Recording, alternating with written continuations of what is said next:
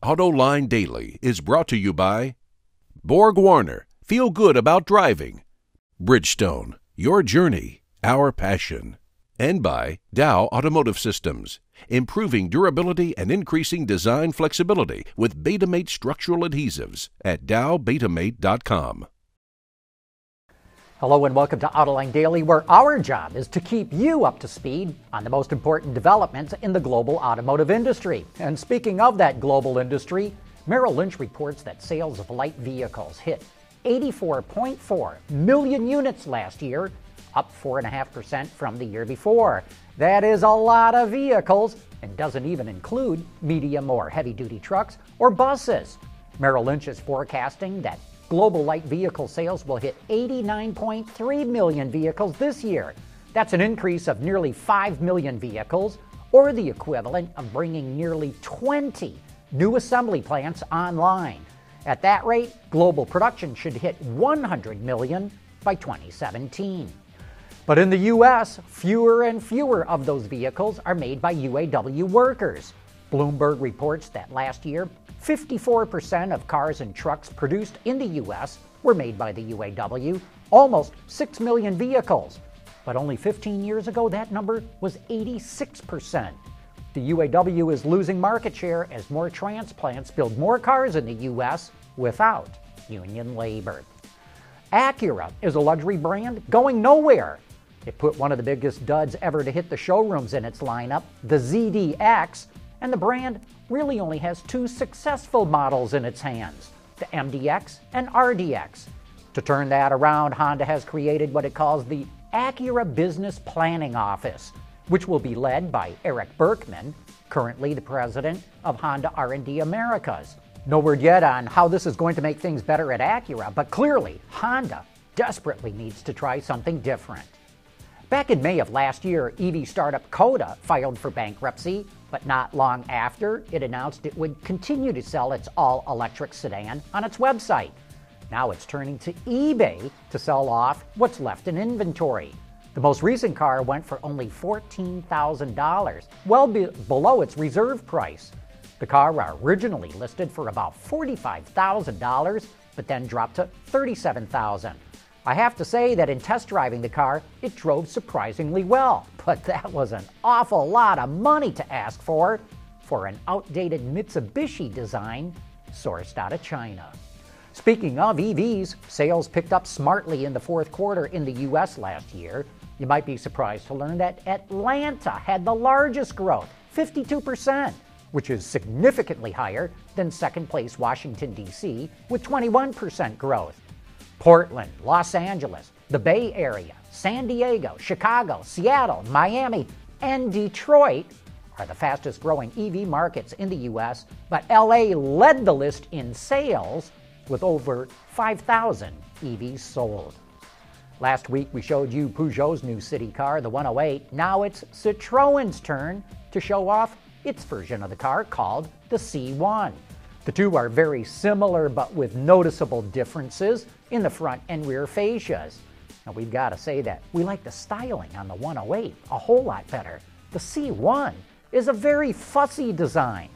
One other change is that the C1 will only be available with two engine options as opposed to the 108's 4. It comes with either a 1-liter or a 1.2-liter 3-cylinder engine. The 5-speed manual and automatic transmissions will remain the same. The C1 takes its bow in Geneva along with the 108. Hey, don't forget to join us Thursday night for AutoLine After Hours. Our guest will be Elaine Bannon, the chief engineer on the new Lincoln Navigator. So all you chief engineers out there who want to know what Lincoln's doing with its full-size SUV, here's your chance to learn about it firsthand. Coming up next, it's time for You Said It. Here's another great thing about the all-around performance of our Dueler tires. A comfortable, quiet ride. At Bridgestone, our passion for performance knows no bounds. And now it's time for some of your feedback. DCARS heard my comment on why we should get off OPEC oil and says, we, through Exxon and BP, etc., buy oil on the open market at the lowest price from OPEC and everyone else who sells the commodity via this open market. Thus, why do we care who provides the commodity? Well, we care because of the 2 oil shocks we went through, which could always happen again. Plus, the U.S. sure spends a lot of money keeping the Fifth Fleet in the Persian Gulf. Think about the geopolitical implications. If we didn't have to keep the Straits of Hormuz open, it would free up an entire carrier group, just as the Pentagon wants to slash military spending. George Ricci had this to say: "You talked about CAFE standards reducing our oil needs by 2 million barrels, but as a longtime listener, I heard you say those standards will be revisited and might be reduced. The best way to reduce our oil needs is with cellulosic ethanol made from garbage. What does every city in America have? Per capita, we probably generate more garbage than anyone else in the world." George, you're right. And I, too, was a big proponent of cellulosic ethanol made from garbage, but where is it? No one's making the kind of ethanol in the quantities we need. M360 wants to know, would one of the ALD sponsors, he means Autoline Dailies, Dow Betamate structural adhesives, possibly have anything to do with the adhesives used in the all-new aluminum Ford F-150 pickup truck? M360, I would not be surprised if Dow is involved with that truck. Dow is not the only supplier of structural adhesives, but it's one of the big ones. And you know, we're starting to see a lot more of these adhesives being used in cars.